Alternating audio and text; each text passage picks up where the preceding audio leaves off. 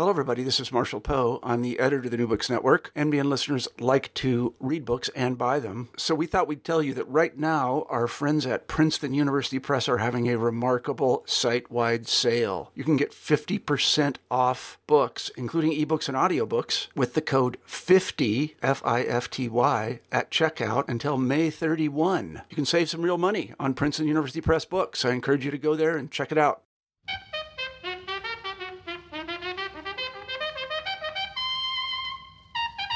Hello, everyone. Welcome to New Books in African Studies, a podcast channel of the New Books Network.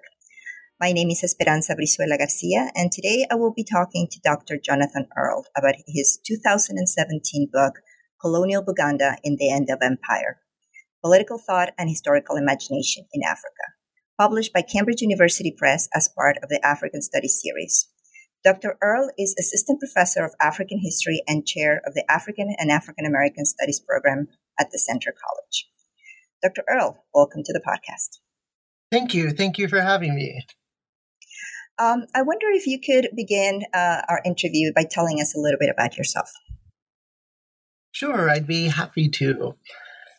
So my interest in Eastern African history emerged as an undergraduate where I completed a couple of studies abroad in East Africa, one in Kenya, the other in Uganda. My summer abroad in Uganda, and this would have been in the early 2000s, coincided with a period in Uganda's political history when communities in eastern Uganda, communities in Teso land, where I was spending large amounts of time, were still living in the displacement camps after the Ugandan Bush War and the LRA insurgency in northern Uganda. But I was also spending large amounts of time throughout the kingdom of Buganda in southern and central Uganda.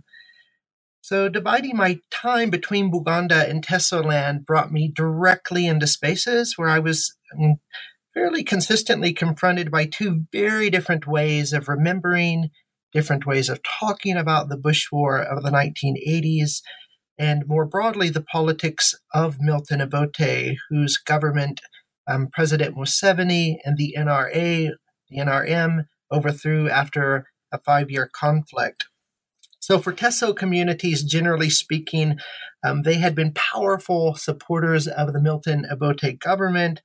Gonda patriots, royalists in southern Uganda, by contrast, very much saw Obote as a destroyer of their ancient, powerful monarchy. So these competing perspectives raised for me, lots of different questions. How does public memory work? How do religious ideas and religious experience influence how people tell their stories, their biographies? And more broadly, how religion impacts how communities tell and write histories of violence, and how those histories and stories become standardized and circulated.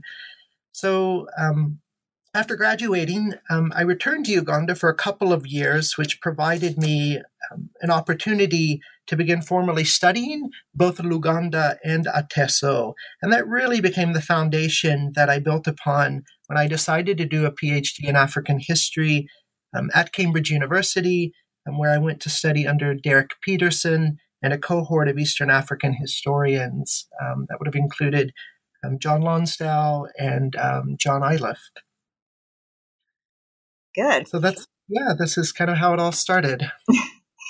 And so from there, how do you came to be interested in this particular project? What was the genesis of this project in particular? Sure.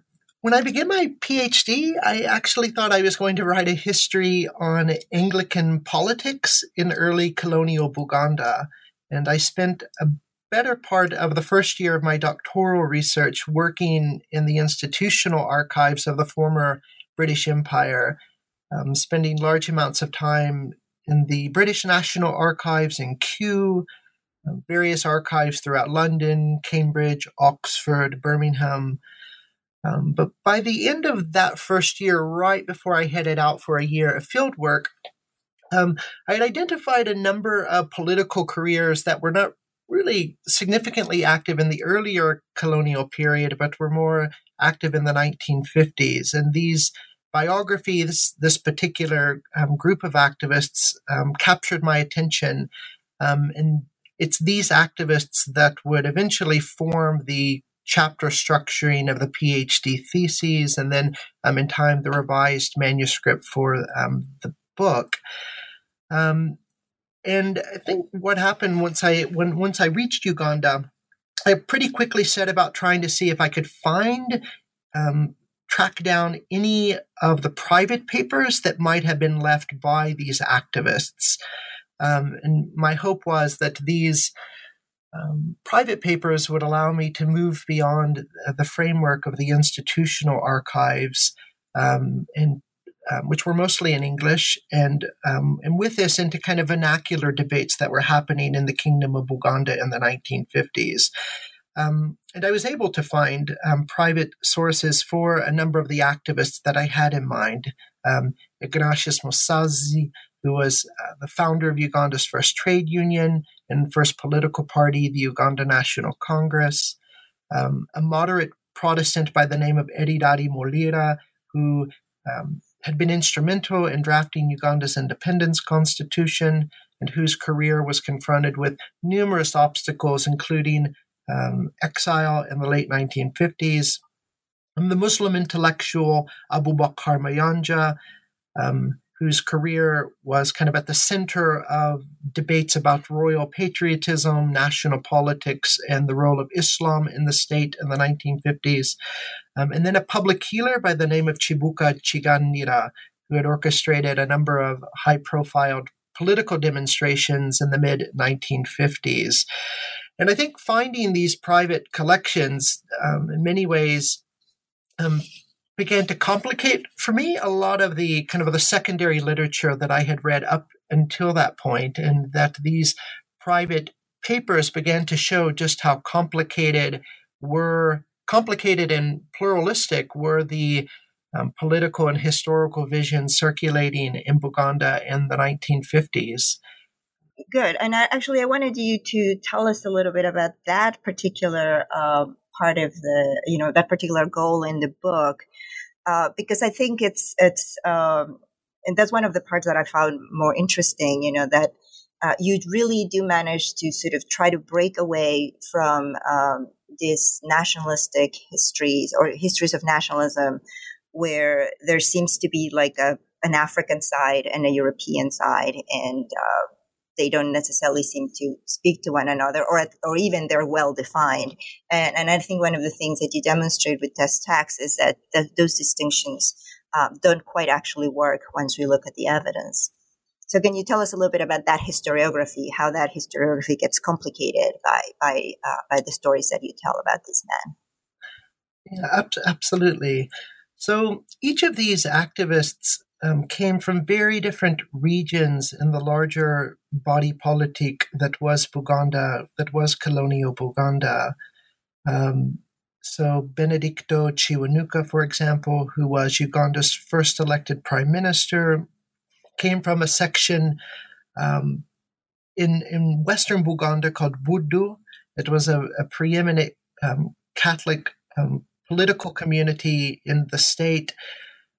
Ignatius Musazi came from an area called Bulemezi, which was on Buganda's northern frontier in relation to the Bunyoro pre-colonial empire.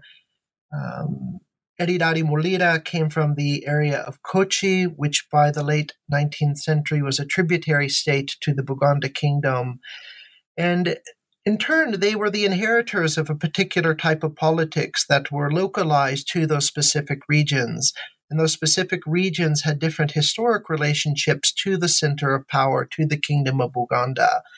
And each of these regions were producing different types of historical accounts in relation to clanship, in relation to kingship, and then in time, in relation to the introduction of international literacies, religious literacies, other literacies that were introduced through kind of the infrastructures of missionary education.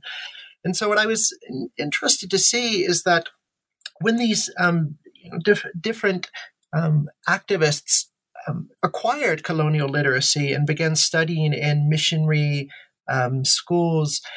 They were exposed to religious literature, the likes of John Locke, Jean-Jacques Rousseau, Harold Laski, in time. And they were reading these sources in ways that attempted to enrich and complicate the regional historiographies with which they were attempting to assert new visions of political solidarity and kingship in the 1950s. And they also did so in ways that often blurred literary boundaries, European epistemological boundaries. Activists were very comfortable drawing from ostensibly religious or sacred and secular categories in ways that paid very little attention to how these would have been classified or taught within the context of missionary education. So in working with these international literacy, activists were quite comfortable drawing from having a Bible in one hand and Jean-Jacques Rousseau in another, or having the Quran in one hand and having the works of James Aggrey, the Ghanaian intellectual, in the other. So it was that blending of international discourses for the purposes of addressing and speaking to local historiographies that I found so interesting and insightful to the politics of the 1950s. And, can you tell us a little bit more about those politics? How is it that, oftentimes I think when we're writing intellectual histories, they're in response to something. So what were the themes? How is it that the questions that they were asking what were the questions that they were trying to respond to? Sure, that's a really good question. So between 1953 and 1955, the king of Buganda was sent into exile, Kabaka Edward Mutesa II, for his refusal to support a closer union or an Eastern African union. There were very real public debates and concerns about Buganda and Uganda being overrun by a particular class of British settlers from within the context of Kenya. There had been much longer debates about the Swahiliization of Buganda politics, and so there were real public efforts to resist any sense of closer union with colonial Kenya. And when Mutesa refused to support these policies, essentially he was exiled to London, where he would spend the next 2 years. When he was exiled, Kabaka Mutesa was not a particularly popular king in Buganda. He found himself enmeshed in a number of marriage controversies of the period and was seen to be very much in alignment with British policies in the region in a number of contexts. This all changed with Mutesa's exile. Mutesa's exile, in many ways, was Buganda's anti-colonial moment. Out of the exile of the king, numerous patriotic movements emerged. And in many ways, it was the exile of Kabaka Mutesa that engendered the development of political parties in late colonial Buganda. So the question of kingship became a central question of public debate in the 1950s. And in turn, the activists that the book focuses on, coming from different geopolitical regions of the Kingdom of Buganda, had very different expectations of what they wanted to see in their king and in their kingdom. So again, public politics was shaped by these regional claims, and were being informed further by international literacy. So Ignatius Musazi, for example, very much saw himself as trying to make the public case for a very strong monarchy, and that if Buganda's king would be endowed with nearly absolute rights, that this would put the kingship in a position to overthrow the British Empire in southern Uganda.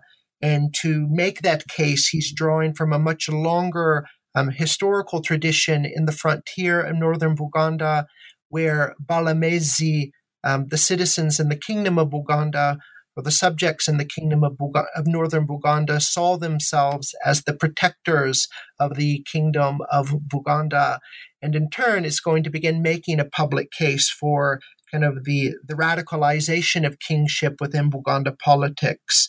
And to inform that argument, he's going to mine his Bible. He was a former Anglican ordinand, and is going to use his familiarity with Christian literacy to great effect to make the case for the importance of kingships within society. And that was just one vision out of many. One of his principal competitors was a moderate by the name of Eridadi Mulira, another Protestant intellectual, but who wanted to make the case for a much more inclusive vision of kingship. A kingship that a kingdom where there was political space for multiple ethnic communities in Buganda during the 1940s and the 1950s, which itself reflected the political tradition that he had inherited as a member of the Kochi kingdom, and a kingdom that was politically aligned with other regions throughout Uganda, Western Uganda, in a way that the kingdom of Buganda historically had not been. Benedicto Kiwanuka is another intellectual that the book looks at. And in many ways, his vision was one of the more radical visions of the late 1950s. The type of political intimidation that emerged in late colonial Buganda in many ways was directed against Benedicto Kiwanuka and the Democratic Party. That was Benedicto Kiwanuka's party. And really because they're calling for a radical reform of kingship and, if necessary, kind of Republican alternatives within late colonial Uganda. So Benedicto Kiwanuka was not opposed to the possibility of completely removing kingships. And if that's what was necessary for the purposes of creating a more unified, integrated Uganda, and of course for monarchical royalists, Baganda patriots, that type of public argument in the late 1950s was anathema to their sensibilities. And now that you mentioned, one of the things that that you try to do in the book is, again, diluting this distinction between sort of a secular sort of type of discourse versus a sacred discourse. And I thought it was, the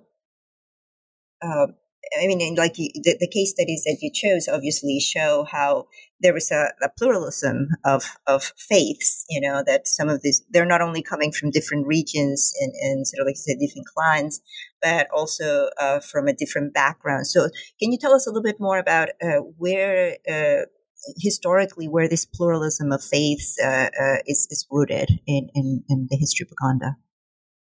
So Zanzibari traders reached the courts of Buganda by 1844, Protestant missionaries by 1877, and Catholic missionaries by 1879.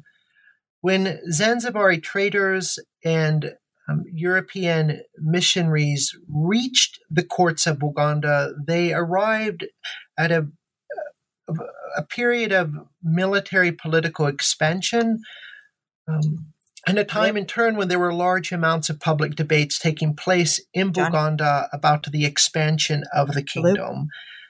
By the late 19th century, at the life of the court of the Kingdom of Buganda, there had developed a culture of high competition where hereditary chiefs, where administrative military chiefs were in competition over acquiring public legitimacy and, in time, the acquisition of land as well.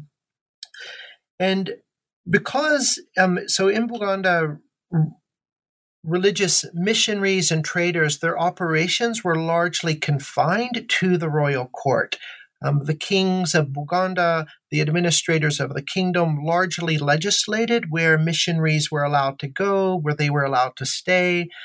And in turn, this brought about large amounts of debate in the royal court where chiefs, clan heads, and converts began aligning themselves with particular missionary factions for the purposes of making these larger public claims. So very early on in Buganda, public politics, or I should maybe put it this way, that international religions get reworked into much longer, broader vernacular debates about power, authority, and public legitimacy. So much so that by the 1890s, there's a series of what some historians would call a civil war. It's a religious conflict in the early 1890s, in the first instance between Christians and Muslim converts, and then in the second instance between Protestant and Catholic converts, out of which ultimately Protestants are going to secure control of the state with the backing of British military armament support. And the chiefs who align with the British by the 1890s in many ways become the principal administrators of the colonial state. Protestant Buganda chiefs will acquire the largest land holdings in colonial Buganda. The largest amount of administrative positions within the state will be administered to Protestant chiefs. And two, Protestant chiefs will get very busy with writing official histories of the Kingdom of Buganda. And two of the more consequential projects of the period were written by two Protestant chiefs, one by the name of Apollo Kagwa, the other by the name of Hamu Mukasa. And they're writing extensively, and they're writing numerous types of works on Buganda's political history. And they're doing this for two reasons, no less than two reasons. The first is they're certainly trying to legitimize their own rule and the legitimacy of the Buganda monarchy to an international audience. They're trying to show British administrators that the Kingdom of Buganda, like Great Britain, ostensibly has a powerful ancient monarchy that had governed society long before the British stepped foot on Eastern African soil. And at a second level, they're in many ways trying to make assertions of political legitimacy within the kind of the interior moral economy of Buganda politics. They're trying to make the argument that they are the legitimate inheritors of power in the Kingdom of Buganda, and that they are kind of a new class of political gatekeepers. And to do that, they're going to talk extensively about chronologies. They're going to rework Protestant literature. They're going to think in many ways about the political expansion that was taking place in the late 19th and the 18th and the 19th centuries. And essentially, they're going to try to make the case that they are the best equipped public leaders to stabilize the Kingdom of Buganda after this period of military expansion in the early to mid 19th century. At this time, there's a lot of public debate as well about a particular king by the name of Mutesa I, who in many ways was the principal king that brokered relationships between Zanzibari traders and Christian missionaries. But his initial name had not been Mutesa, it had been Mukabya, and which is a word in Luganda which can be translated a number of different ways. I think we can just, for the purposes of this conversation, just refer to it as one who causes tears or one who causes anxiety. But in time, he's going to become known as Mutesa, one who consoles, one who brings about a particular type of political stability. So by the early 1900s, Gonda activists are engaged in far-reaching debates about when precisely did Mukabya, this king, become Mutesa, because Gonda historians feel that if they can make the legitimate claim that their respective religious communities, whether they're Muslim, Protestant, or Catholic, were responsible for that particular type of conversion, this can become a way that they legitimize their governance before other Baganda throughout the kingdom. I mean, that explains a lot. I mean, as I was reading, I kept asking myself, like, where does this, where does this conflict and these claims to the past came, and that explains it very well. Can you also? One of the things that I thought was very interesting in terms of the structure, you chose these 5 intellectuals, but I imagine that you had more material that you could have drawn from. Are there other figures that were not included in this piece, and why did you settle on these 5 in this format? Sorry. So the one activist who was in the original theses, who unfortunately did not make the book, was this prophet by the name of Chibuka Chiganira. He was came from a Catholic background, and in the mid-20th century is going to have an experience where the one of the principal pre-colonial spirits or gods by the name of Chibuka will possess him and compel him to enter into public politics. And this occurs largely between 1953 and 1955. And he is a really interesting activist at a number of different levels. In many ways, he's going to try to recreate the theatrics that had surrounded the kind of the earlier manifestation of Chibuka, the original god or Lubale or spirit, and will in turn find a section in Kampala and the outskirts of Kampala where he's going to climb a tree and begin prophesying for the return of Mutesa from exile. He prophesies with a snake around his neck. He, from his tree, will argue that he's able to cure women of barrenness. He's going to argue that he's able to talk through the wind to reach Mutesa, who's in London. And he attracts quite a significant following and certainly raises the alarm bells of colonial administrators who eventually will apprehend him, will arrest him.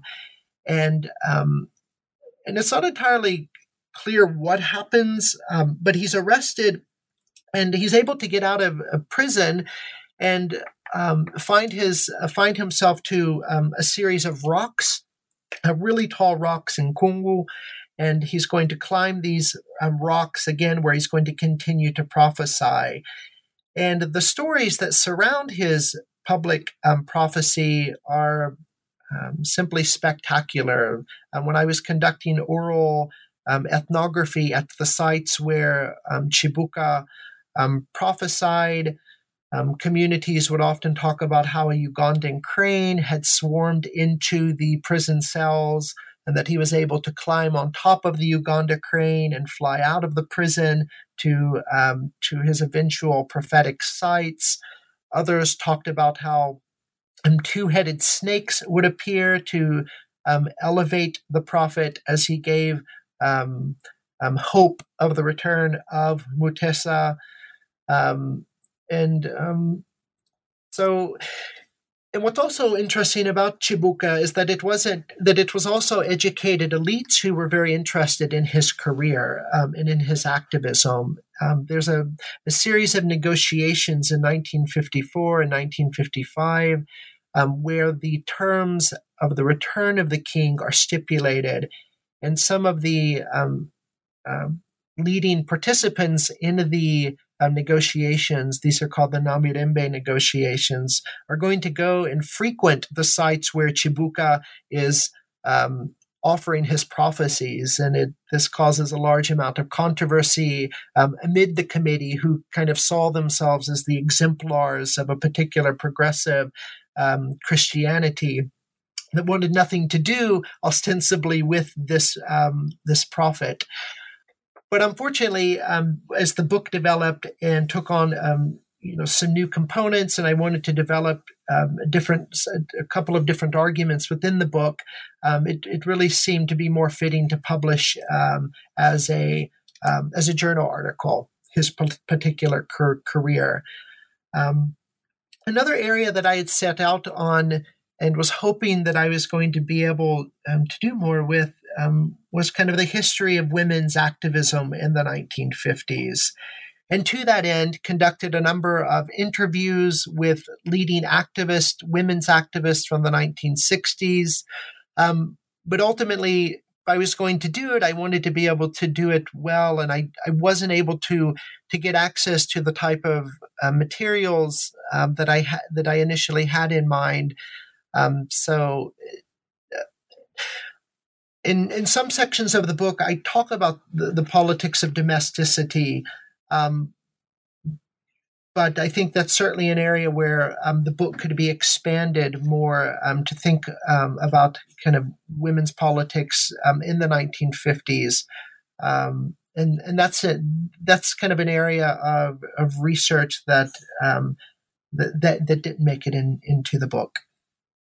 And in terms of the work that is in the book, this four intellectuals, I thought it, when one reads it's a series of case studies, it's oftentimes, and we think, well, that's a strategy to illustrate this plurality. But I think also you actually are able to connect them very well. They don't read like a disconnected set of case studies. They seem like they're part of larger debates. So can you just tell us a little bit more? You already talked about the debate about kingship, but this notion of how to the problem of how to make this society, or at least the political culture, more inclusive is one of them. In the debates about citizenship. And then the contributions that come from both the Catholic front and from the Muslim front to sort of counter to respond to like you said, this sort of dominion that the Protestant politicians had. So can you tell us how you weaved this actually much more unified story, than one would be led to believe when we hear case studies? I wanted to be able to show and to illuminate a very real conversation and the conversations that were taking place. And the intellectuals or the activists who are featured in the book were very much in conversation with each other. They were at public rallies together for different reasons, on different occasions, at different times, again, for different reasons. They're writing letters from time to time to each other. They're reading about each other in the Luganda and English press.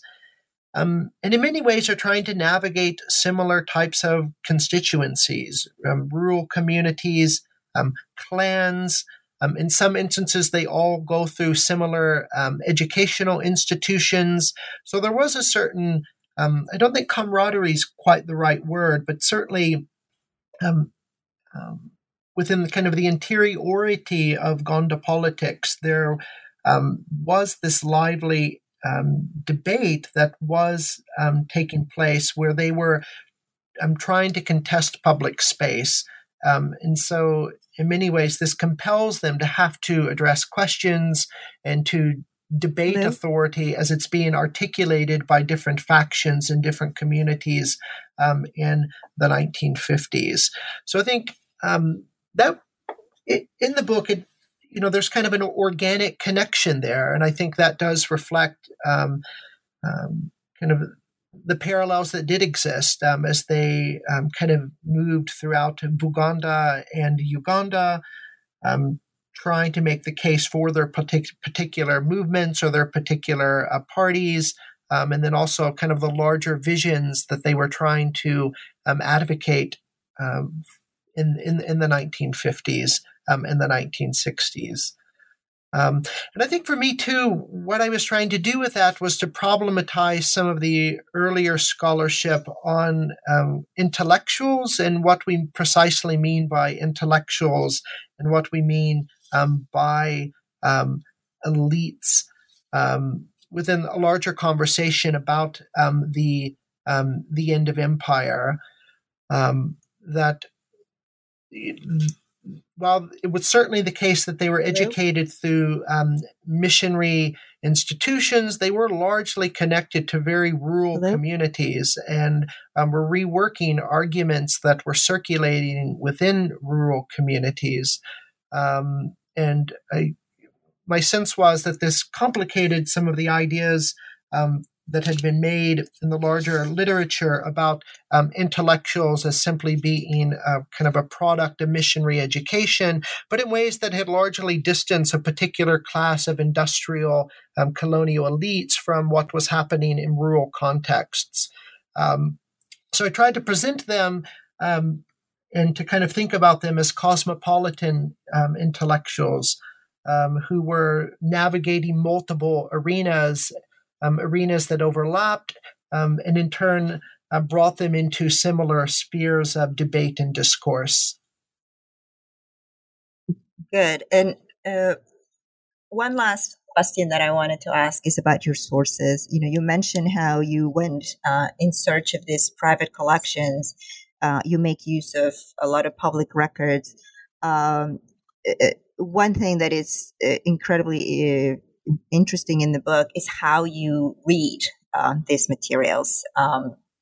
You find not just letters, but you look at the marginalia and the notes and the class book notes of some of these men. So can you just give us a sense of, how, when you found these materials, how do you did you realize, this offers me this opportunity to read these materials in a new way?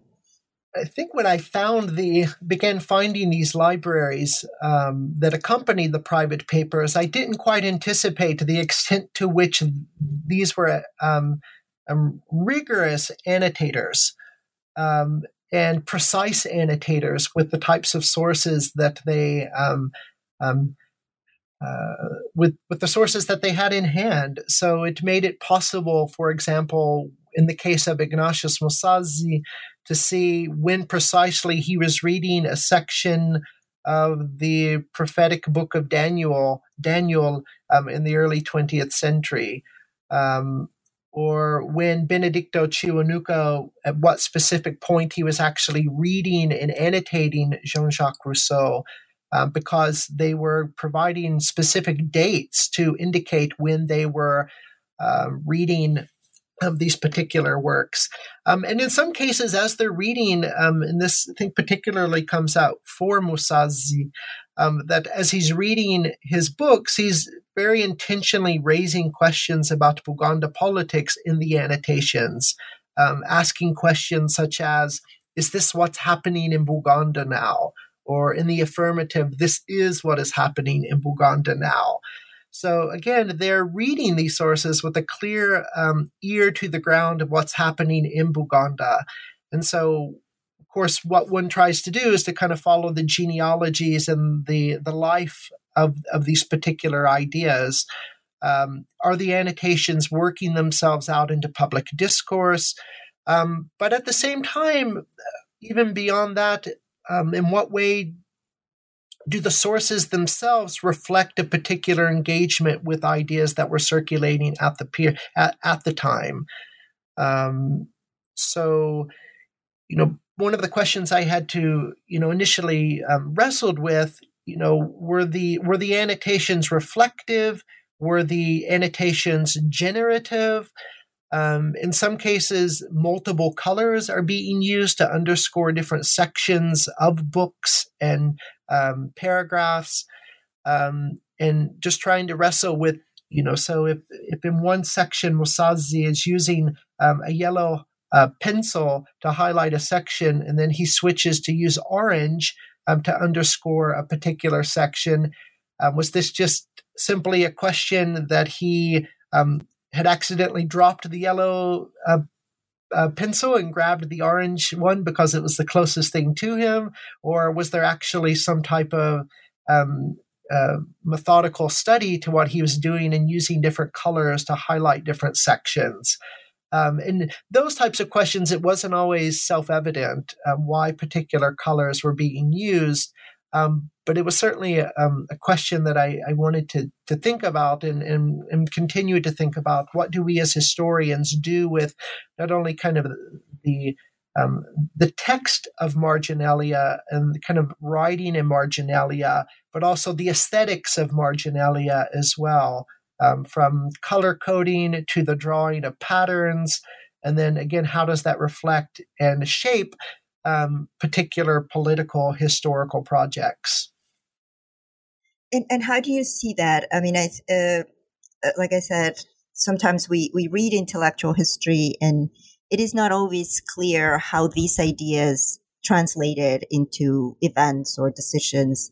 How do you see these men or these ideas, these debates moving into, the transition to independence and the post-colonial period? Well, I think in some cases, as they're working through these sources and translating these sources, one can very clearly make the connection between the production of political pamphlets, the writing of newspaper articles, the articulation of public speeches, that these reflect the general context that's being reflected on in these texts.